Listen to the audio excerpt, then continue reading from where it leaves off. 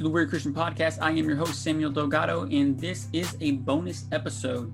I finished up with Jim Barfield's interview and just had a few more questions, and I figured why not just make it a bonus episode.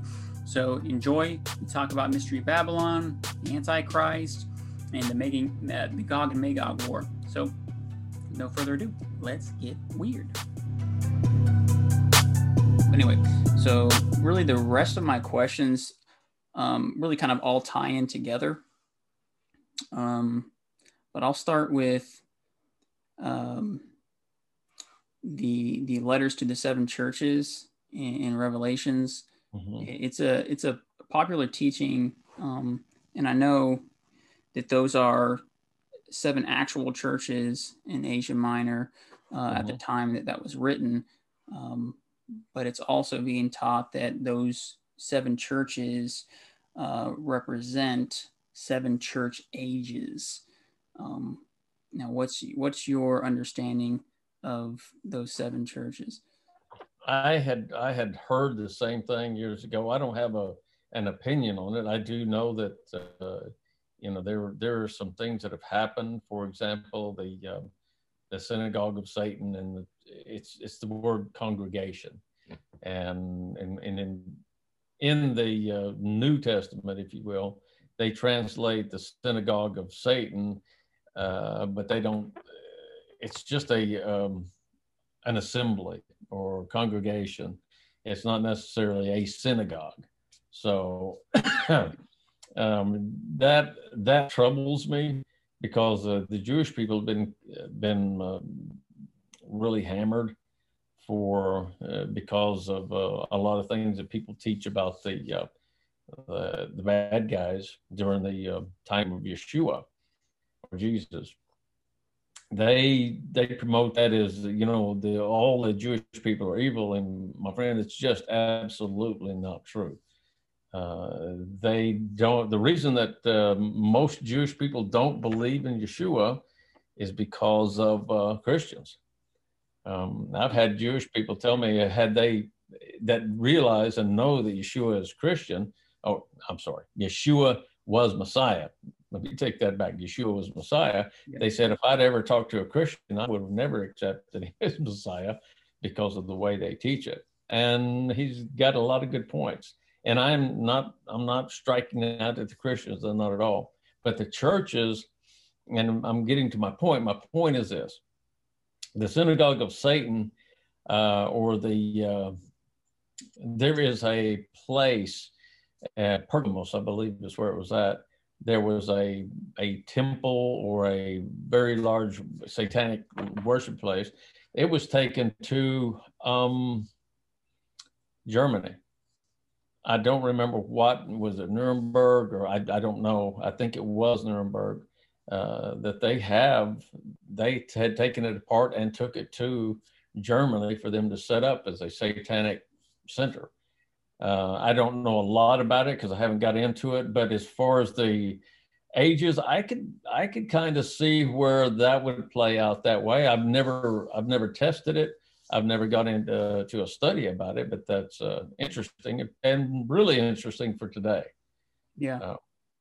So anyway, there was if you ever get a chance, go into and look up the temple, and I can't remember what it's called now off the top of my head, but and look at the Obama, whenever he's been, it was before he become president, there was a building behind them, and why in the world they pick a building that matched the synagogue of Satan, or the temple of Satan, the seat of Satan, I think is what it's actually called, seat of Satan, and it matched the building behind him. I just thought, oh my gosh, why would they do that? So, and that's leading up to what your question was about the ages, the seven ages, seven churches. Possibly, I don't know, but certainly that we all need to be looking into anything that pertains to the return of the Messiah. I am just really firmly believe that we are in the final stages prior to Messiah coming. Whether you believe it's Yeshua, or whether you believe it's some other guy, right at this point, to me, the important thing is that we know that the Messiah is coming, and we all need to be ready. Yeah. Yeah, I have looked in a little into that, what you're referring to with Obama. But it's been a while since he's been in office, I think, probably. But so my next question is going to be on Daniel's 70th week. I know you mentioned last time the first 483 being fulfilled. So how do you see that 70th week playing out? I can't turn on let me pull up my computer information. I have got a timeline. I think I told you about it. Did I send a copy of it? You haven't sent it to me yet, but you have told me about it. Yeah, I will send it to you right after we get done today. Let me pull it up. Okay. Daniel's 70th week, it's very interesting. It's very accurate. And I think last time we talked about it being 70 weeks from 483, 490. It leaves out the last weeks, which makes it 483. Whenever Daniel gives this prophecy from the going forth of the commandment to restore and rebuild Jerusalem in chapter 9 and chapter 9 of his book. And I am going to go down to that. And we talked, I think the last time we were together, we talked about that, didn't we? About the why it all came about. I think it was mentioned. Why they selected 490 years and why Daniel's 70 weeks were there. Because they didn't practice the Sabbath, and they were going to let the land rest. Right. Matter of fact, that's the Torah portion. You know what Torah portions are? I don't think so. Torah portions every week for centuries, millennium probably, certainly since the time of Yeshua, they read certain portions of the Torah, which is the first 5 books of the Bible, for those that might not know in your group. And the Torah portion, I read it last night, and I usually wake up about 3 in the morning. I read it last night, and it was about you must let the land rest. If you don't let the land rest, all the things that happened to them during the Babylonian exile, it was exactly what was happening. It's bizarre that that people don't recognize that, but the curses, the eating of the children, their own children, the no water, no rain, all those things happen if you don't do what is right and proper. So anyway, that is part of I'll see if I can remember. I think it was Leviticus 25, 26, and 27 is the Torah portion for this week. And talk about that very thing. Okay. Solomon's cornerstone. For the Daniel, I'll do a search on it. Maybe I come up with it quicker. And what are your thoughts on that particular 70th week? Well, I never really had strong opinions on it. I sort of, for the longest time, really leaned on those 70 weeks being fulfilled with Christ. But now I'm not so sure. I never was like 100% on that. But I think I was reading something or listening to something recently, and they were talking about how that 70th week, as far as what Daniel was praying for his people, never truly was fulfilled. So looking back at what Daniel was praying for, and then, rebuilding with Herod, they never really were sovereign, like a sovereign nation again. And so that's what kind of had me scratching my head a little bit, thinking about that 70th week being unfulfilled. I think for the longest time it just bothered me that there was like a gap between the 69th and 70th week. Even if the way it reads, there's the first 7 and there's the 62 after that. So the way it reads, there actually is a natural gap between the 69th and 70th. So it doesn't quite bother me quite as much as that used to. So I can definitely see that 70th week still being yet to be fulfilled. Mm-hmm. And I see it a little differently than most of your Christian scholars do. I see it as the 70 weeks. And again, they did fulfill the 70 years in Jeremiah. The dating is incredible. The accuracy of it is incredible. Whenever you look at Israel was taken captive at the time of Jeremiah, from the time of the first group going captive with the king, I think it was Jehoiakim.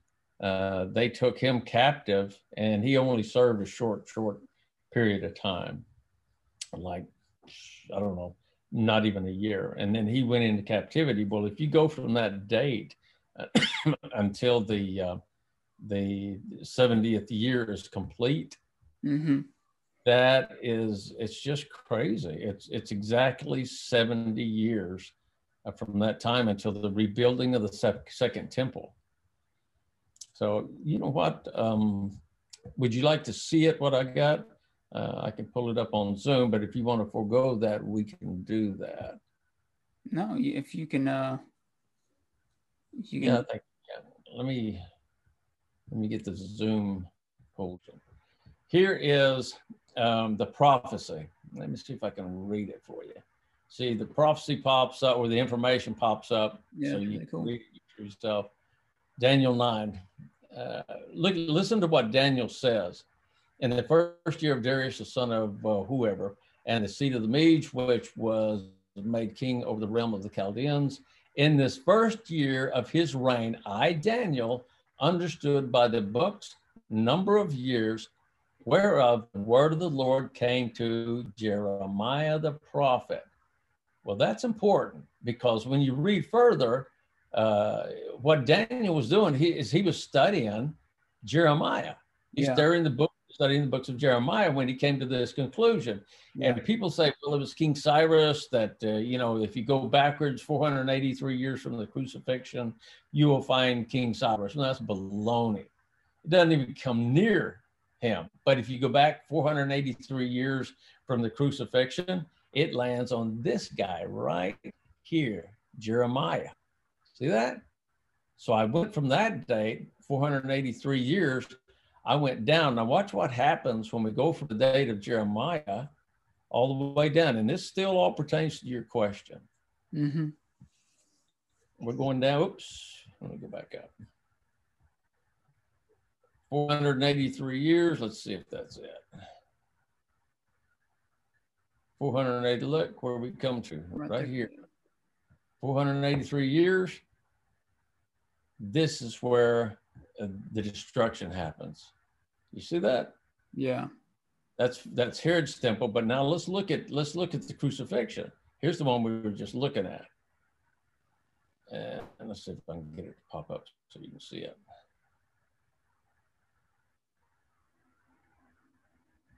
Yeshua crucified. Yep. And let's go down. Look, right there. 483 years and Yeshua is crucified. See that? Yeah. It's exact. I mean, and then again, let me show you again that Yeshua just said, destroy this temple, I'll raise it up again in 3 years. Well, he was referring to himself. And the destruction of the first temple to the destruction of the second temple was exactly 483 years. Coincidence? Not hardly. Daniel's, 4 times Daniel's 483 years. 4 is the number of Messiah. I think we talked about that the last time. The Aleph and the Tav is the 4th word of the Torah. We could go on and on about the number 4. He was from the 4th tribe, Judah, and let me show you his year of his bar mitzvah. Look at this. You think? I mean, there's also, you see like powers of 4 when we see 40 with the 40 years. Oh yeah. That the Hebrews wandered in the desert, and then there was 400 years that they were enslaved in Egypt. Yes, and I'm telling you, it's all accurate. And here's the 4,000th year right here from Adam. And look, that's the year Yeshua's bar mitzvah. That's the year. That's the year that.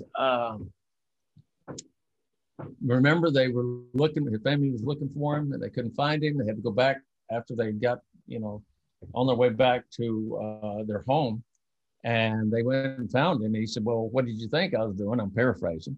What did you think I'd be doing? I'm going about my father's business. It was in his bar during the time of his bar mitzvah. Wow. And I thought, oh my gosh, that makes so much sense. He's become a son of the commandments. And he's also, right here at the 4,000th year exactly. Now, the 70 years, again, that was all based on, on the Shemitah years. And he even says it in Leviticus. He said, you don't keep them, I will make you keep them. Yeah. They're really important to God. He wanted everybody to keep these things. So my point is this. These prophecies are repetitive. This 483 year thing, it's repetitive. 483 years for the, between the temples, the crucifixion. And so same with the 70-year thing. And whenever people tell me, well, that can't be right because I found it. And I said, no, guys, listen, you very well could be right.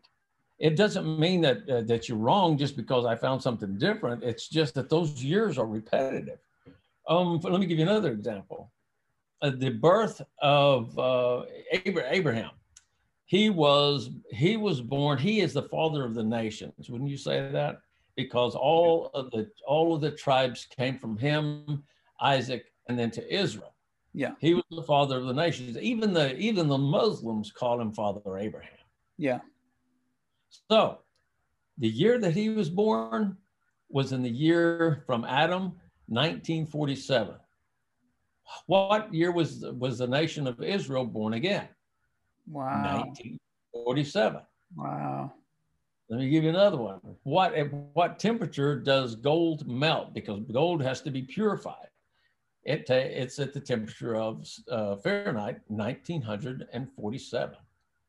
Just really interesting. Now, that could be a very big coincidence, actually, but I found it very interesting. So, again, in answer to your question, I believe that this was a fulfillment of the prophecy, but there's still 7 years missing. Yeah, yeah. And I can't answer that unless it's the last 7 years of during the tribulation period. What are your thoughts? I mean, I think that's the popular teaching on that, is that those 7 years are going to be fulfilled in the future in what's known as the tribulation period, and then the last half of that being the Great Tribulation. But yeah, what's taught often is that the Antichrist is, because it says that he'll confirm a covenant with many, and so a lot of prophecy teachers take that as a peace treaty between Israel and the nations. Do you have an opinion on what you think this covenant with many is? Yeah, I do have an opinion. There are several different names that the Minute Qumran went by, and one of them just so happens to be the many. And if that's the truth, and if they existed well before the time of the exile, which they did, before the years of Daniel, the Essenes were long before him. Matter of fact, I'm sure that Daniel, Ezekiel, Jeremiah, absolutely, were all part of the guys at Qumran, and they were part of the many. So apparently, if I'm right, that would mean that there would be a covenant formed between the many, and you can see that all through the Dead Sea Scrolls, that they are called the many, they're called the way, they're called the sons of light, they're called the poor, the Ebionim, which James, if you'll remember, was a member. Can you see me now? Yeah, I went and closed it out. Okay. They are called the Banaim, the builders. So there's a probability that that covenant was established with them, and it actually was on the timeline. It shows that there was a covenant that was established before the destruction of the second temple, King Herod's temple, that there was a covenant made, and at the right time for that to be, again, a repetitive prophecy. Again, it doesn't mean that everything was fulfilled, because like with Yeshua, he talks about, the man of perdition, or the Antichrist coming, and he will do X number of things. Well, all those things in Daniel they were fulfilled with Antiochus Epiphanes, and then Yeshua talks about it years later, and he talks about it happening again. Yeah. Well, it's going to happen again. I have no doubt about that. Yeah. So again, with the 70 years, I think there's much more to it than a simple, here's 70 years, here's what happens. They've dropped it back a few years. If it doesn't fit for me, it doesn't fit. If it doesn't fit to the year, then I throw it out, especially if it's my work. I'll throw it out. It's got to be exact, or I'm not going to use it. Yeah. So anyway, I will send you a copy of that if you'd like. I'll send you a copy of that timeline. And I encourage you. There's a lot there. And maybe some other time we can just privately sit online, and I can show you how to use it and make it most beneficial for you. Yeah, thanks for sharing that. Looks fascinating. All right, so this is kind of piggyback on the Antichrist now. There's rabbis today that have publicly said to those in Israel not to leave, because the Messiah is going to be revealed soon, that they're in communication with the Messiah, and that they're just waiting to reveal this Messiah. Now, who do you think this figure is that they were referring to? Yeah, who he is personally, by name, I absolutely couldn't tell you. Yeah. But I can tell you that there was, I haven't heard of him lately, a young man that was supposedly in Arad, which is the city that I stayed in when I was there a little town, actually. It wasn't much of a city. But they said there was a young man that's being raised up for a position in the temple. Could that be true? Yeah, I think it very well could be true. But there's also another rumor going around about a rabbi that he is alive and well today, and they called him by a certain name, referring to him as a Messiah or something to that effect. And it was not true. A buddy of mine in Israel, he was with the Cry for Zion ministries in Israel. It's a Christian type organization, or a Messianic type organization, where they keep the festivals, and they all do all the biblical stuff that they believe in Yeshua. And he was telling people that is not who this man is. And I'm sorry, I can't name his name. Gosh, it's on the tip of my tongue though. But anyway, you got to be careful about what people put on, because again, what's happening is Christians are taking some guy's word for all this stuff without actually providing the documentation. They gave the name, they showed the guy's picture, when actually the young man he's a Torah scholar deluxe, but his name was completely different from what they had posted the picture of, and it wasn't even his name. So you got to be very careful about that stuff. I encourage you to be watchful, be always looking. I encourage people to study prophecy, and we're almost commanded, be watchful, be watching for him, and that's what he wants, is his bride to be always watching, always looking for him to come back. So again, got to be careful. Yeah. So the reason why I asked is because in the Gospels, Jesus said, I've come in my Father's name, and you would not accept me. Someone will come in their own name, and you will accept them. So do you see the Antichrist being someone of Jewish descent that's claiming to be the Messiah? No, I don't. I don't believe that would be happening at all, for several reasons. One of them being the Jewish people. They don't even believe that. A lot of them, most of them, don't believe that Yeshua is Messiah, and their matching up with Christian theology is highly unlikely. I mean, there's always a possibility of something like that happening, but I think it's more likely to be a Christian guy saying, I'm the Messiah. And because if you read the scripture, it says, if you see people saying, I am the Messiah, or saying, some people think it's referring to Yeshua. He says, if you see saying that I am the Messiah, then beware. Was he saying, I am the Messiah, meaning Yeshua is the Messiah, or were they saying, I am anointed? You see, I am anointed. And you see that a lot in Christianity, where, you get these preachers standing up saying, I have the anointing. And what they're saying is, I am a Messiah. I am an anointed one. Yeah. And that, you see that all the time. Yeah. So you got to be careful of these guys. I am not a big trustworthy fan of, or they're not, I don't believe they're trustworthy. Anytime they're begging you for money or wanting your money, you need to watch them. Yeah, for sure. You got to watch them, guys. People that have ministries do need money, and that's obvious. But whenever they start, saying, sow that seed and you get 100-fold return. If you don't get a 100-fold return, you need to donate more, because you got to show that faith. I hate that.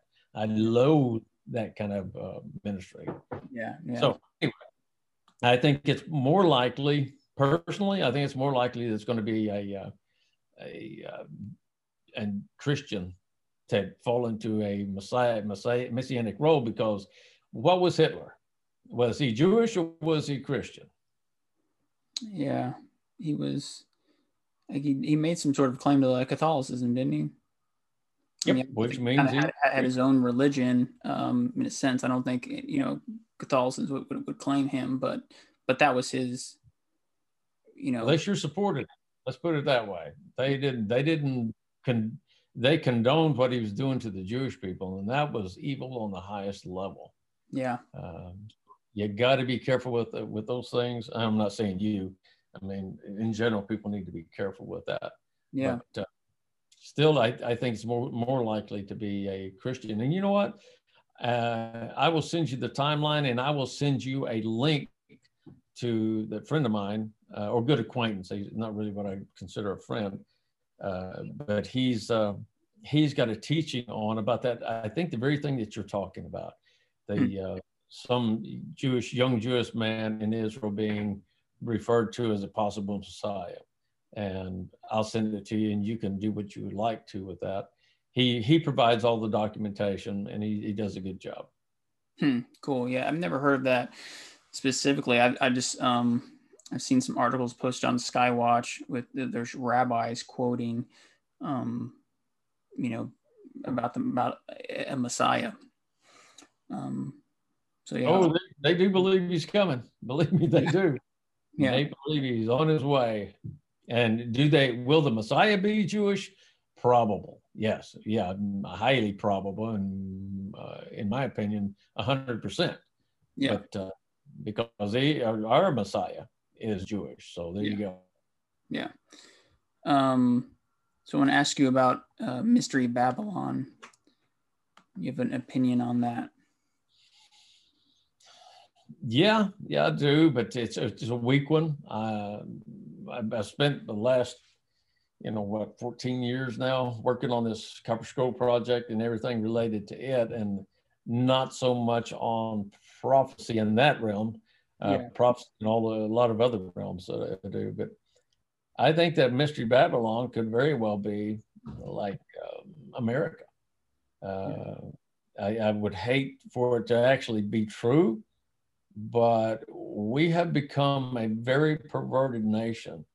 But it's also part of the massive global perversion that's taking place, and I mean that in the sexual sense, and in the any other perversion, perversion of our religious beliefs, perversion of what the Messiah is supposed to be.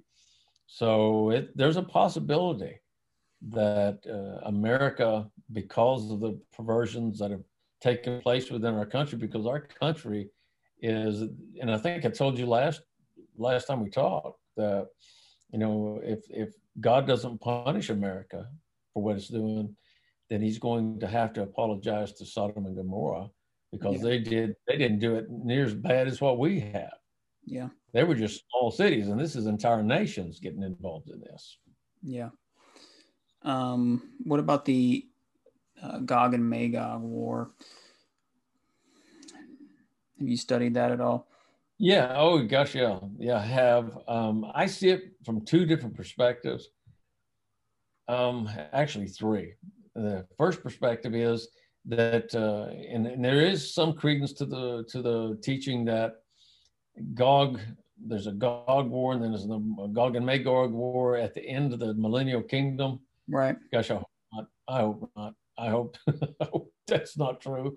I would like to think that this millennial kingdom that's coming, and is what I think is probably even begun, is that the Second World War does a lot of the things, the colors that they talk about in the book of the Revelation and that sort of thing, match up with a lot of the things that took place during World War II.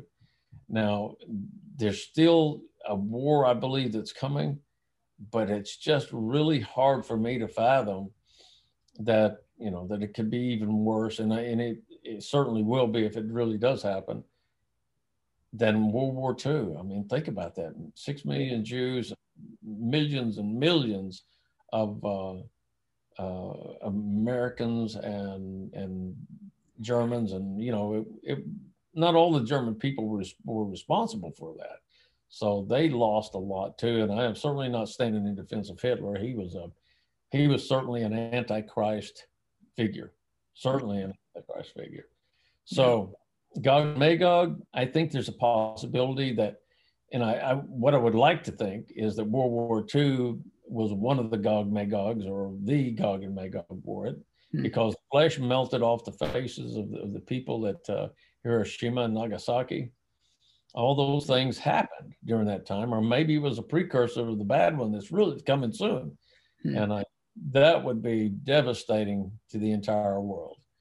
And then the one after the millennial kingdom. So there you go. That's the best I can do on that, because it's one of those things that I just had a hard time wrapping my mind around and getting it in. I'm very chronological. I'm very, I'm not a perfectionist, but a guy that really, I have to have things lined up. And that's why you see the timeline. Yeah. I got it all lined up for a particular reason, so I could find which prophet worked with which king and vice versa. Yeah. And it worked out really well. So I hope that kind of gives you an answer. It was beating around the bush a little bit, but it's the only other bush I know how to beat is around that one. Yeah. Yeah. So that kind of leads into my next question, because one teaching is that, Messiah, ultimately Christ, will be the one to save Israel from this Gog and Magog war, which will ultimately be the event that will turn that nation towards Christ. And so, how do you see Israel and the church coming together? Do you see Israel accepting Christ after he returns, or do you feel like there's going to be something within the reign of Antichrist that turns the nations towards? Well, I think it's going to do both, and I'll explain that in just a second. But I think the Antichrist, the bad guy, if he's not already on earth, which I believe he is, and I believe the two witnesses are probably alive and well right now, and probably don't even know what their role is in the near future. Yeah. But yeah, I think the events are going to be what turns all of us, not just the Jews. People think that the Jews are, they don't accept Jesus or Yeshua because of what the Christians have taught. Had the Christians stayed out of it, the Jewish people probably would have been, oh yeah, that makes all the sense in the world, because look at the prophecies he fulfills, and all the stuff in the Dead Sea Scrolls. That is straight from the heart of the Jewish, from Daniel, from the time of the destructions. All of that information locks right in with that. And I think the Dead Sea Scrolls are going to play a very big role in the Jewish people recognizing Messiah. But here's the trick. Here's the really big issue is, will the Christians recognize their responsibilities to Scripture? All you Christians will tell you God has never made a mistake. He is, continuous. He does not change. He's not a respecter of persons. However, they'll look you in the eye and tell you that the Old Testament is done away with. Jesus did away with it. No, he didn't do away with it. He came to fulfill and make it correct. Remember what I was telling you last time? In the Dead Sea Scrolls, it talks about a Messiah that would come, that all of their teachings would be intact until he comes and straightens things out. It's I've kind of paraphrased that, but that's what it says. So the Christians have got to accept the fact someday that they have to return to what is eternal. And unless God really, he lied a bunch and he made up a bunch of baloney, and all the things that he says about, I am the same forever, yesterday, today, and forever, then all these things that he's been teaching and wanting us to keep. And again, it's about us being the bride, following the commandments, because I think did I tell you last week what happened at Mount Sinai whenever they got the 10 Commandments? Did I tell you about that? About it being that is a part of a wedding ceremony. Yeah, maybe you hint at it, but I'm not sure you went into any detail. Well, let me tell you, because it's important to what we're talking about here. Mount Sinai, whenever they got the 10 Commandments, and they got a lot more than that, what happened was Moses went up to the mountain. He got the commandments. He came back down. And what it says is that he approached the people and he says, this is what God wants. Then they all said, we hear and we will obey. Shema, we will hear and we will obey. What they were doing is they were saying, I do, to God, because that was the bride. All of Israel was the bride of God. And then he goes back up and he tells God, they said they do this. And then before he even got down to the people with the commandments, the 10 Commandments, what happened? They are all committing adultery with another God. Idol, yeah. Yeah, they committed. So all of that, it's going to happen again. All the things that they did, if we're doing it right now, our nation is in the midst of committing adultery with idols. In my opinion, this may hurt your feelings, but here's the deal. What was one of the biggest gods that they worshiped? Baal. Remember that? Yeah. Baal. You Yeah. know, have you heard about our nation worshiping the Baal? No. Yep. Every Friday and Saturday, they're out playing football, basketball, Mm. baseball. They are, and I'm telling you, we are committing adultery with games online. It's what people think. And did you know that our nation is leaving the churches in droves now? Luckily, during the time of whether you like him or hate him, a lot of people started going back to church when Trump came into office. That was very interesting to me. But we are committing adultery anytime you take away from God, because of which has highest priority. If the Super Bowl was on Easter, which would they do? Would they celebrate Easter in the fashion, the way God told them to do it, or would they be watching the Super Bowl? Let's be honest about this. The vast majority of the nation of America would be watching the Super Bowl. Fact. Now think about that. And that hurts a lot of people's feelings. Now I don't care. I'm getting too old to worry about that, because we're getting at a very critical time in our history that we need to be turning to God completely. Leave all this other nonsense behind and start to repentance, a return, because repenting is like returning to what God had set up for us and established for us a long time ago. So, are we worshiping other gods? Yeah, we are. Gods in a very strange way. So, you know what? I probably just completely left your question in the dirt, and I apologize. No, it's okay. Go ahead. Yeah, so it was you know, how you see Israel and the church coming together, you know, and when Israel will turn to Christ. I think you answered that. And so let me follow up on what you were saying about Mount Sinai, because we see that's really a type for what we saw at Pentecost. And is your opinion that Pentecost was fulfilled, or do you see that more as a partial fulfillment? And whenever Christ returns, that those fall feasts will be fulfilled as well as Pentecost. As far as it being completed, no, they'll never ever, because it's continuous. He says in Scripture, these are forever. Yeah. So you see that for the spring feast as well, that they're not entirely fulfilled. Yeah, the spring feast, I think that the spring feasts are fulfilled as far as Yeshua is concerned. Yeah. And now with Pentecost was the last one that he fulfilled completely. Now we've got Rosh Hashanah, Yom Teruah, I'm sorry, which are the same, Yom Kippur. And then we've got Tabernacles. That's coming. But Tabernacles is when he'll be dwelling with us. Yeah. That, will be the millennial kingdom when he's here with us. So yeah, but Pentecost, whenever that dove came down and it sat on his head, or however it happened, hovered above him, regardless, it was the same thing that happened at Mount Sinai, the same thing that happened at Pentecost on the day, that all in the upper room, and it's all happened before.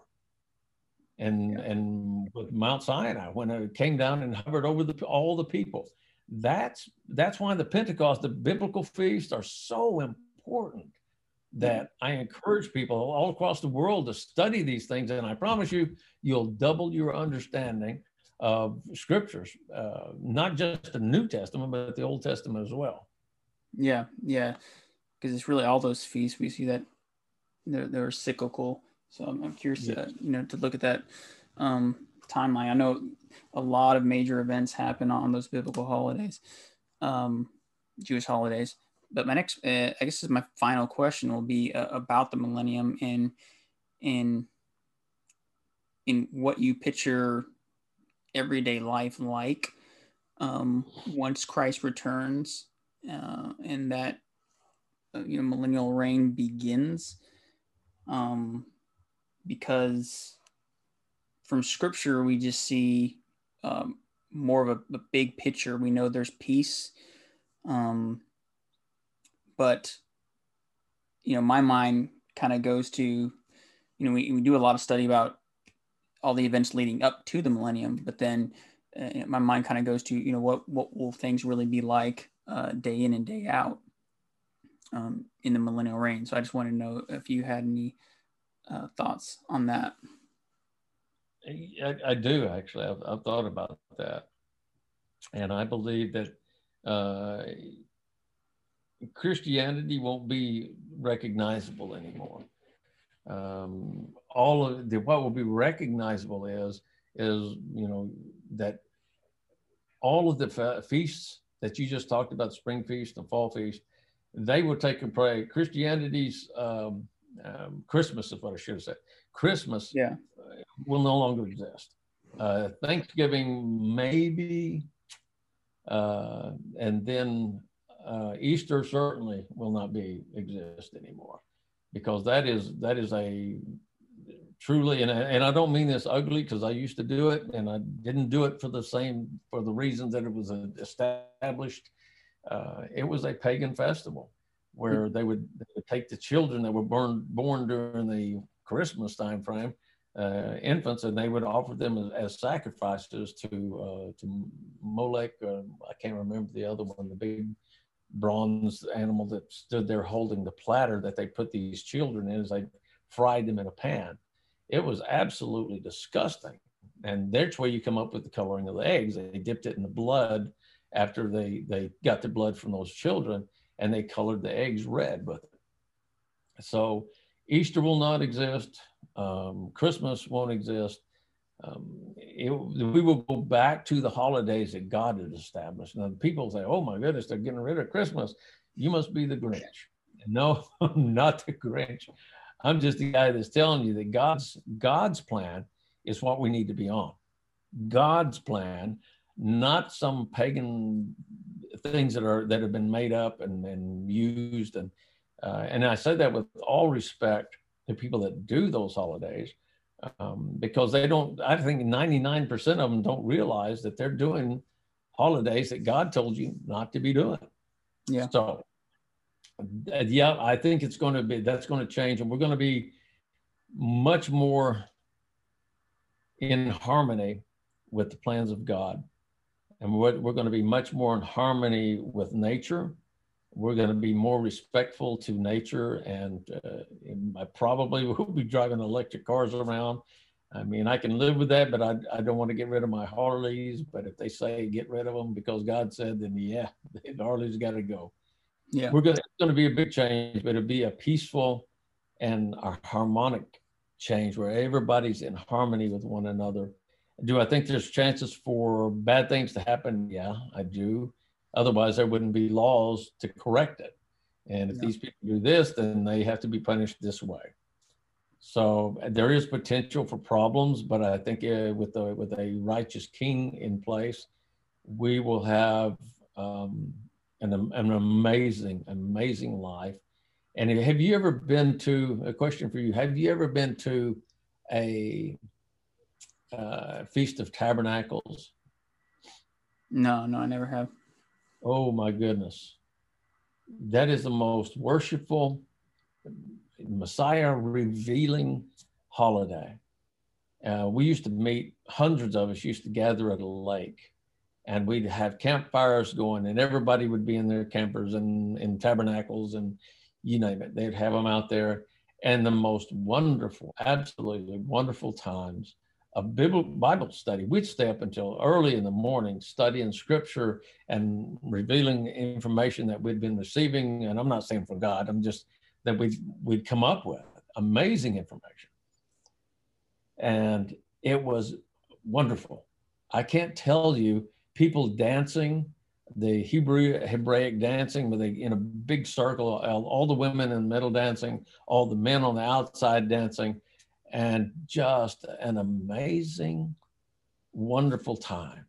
I've never seen men so involved in like going to church. Because I went to church, I went to a Pentecostal church, forgive me, and men did not get nearly as involved as a men that study and learn that God wants you to rejoice, especially during that time frame. Rejoicing was amazing. And I'm looking forward to that again. Looking forward to it in a big way. Yeah, for sure. Awesome. Okay, well, thanks again, for doing this part 2. Those are the questions I had for you. Just kind of, like I said, they all kind of tie in together. But if you want to close us out in prayer, I think we'll conclude. I would love to. Thank you. Heavenly Father, I ask a true blessing upon this young man, upon his ministry, because he's eager to learn. He has a heart for learning. And Father, I ask that the audience that is with him, that listens to his teachings and to his guests, Father, I ask that you bless them, because they too must be hungry for your word and for the clarifications of your word, as all of us are. And Father, I want to include and remind people that head knowledge is not where it's 15 hours. Where the true gifts are at. The true gifts are with a heart knowledge and a love for you, obedience to you, and conforming ourselves to your ways. So Father, I thank you for this opportunity to be with this young man and to be able to share what I do know. And Father, I ask that everything that I've told these people is accurate. And as always, Father, I want you to stop me. If something that I'm not accurate on, that I not put it out there. So Father, thank you again for all that you're doing. And I praise you and I praise your holy name. Amen. Amen. Awesome.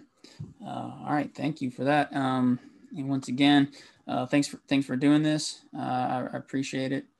Well, I greatly appreciate you inviting me on, and I hope you got something out of it, and looking forward to talking to you again. I'll send that stuff to you as soon as we get offline here. All right. Right on. Cool. Thank you so much. You're very welcome. All right. See you, Jim. Bye-bye.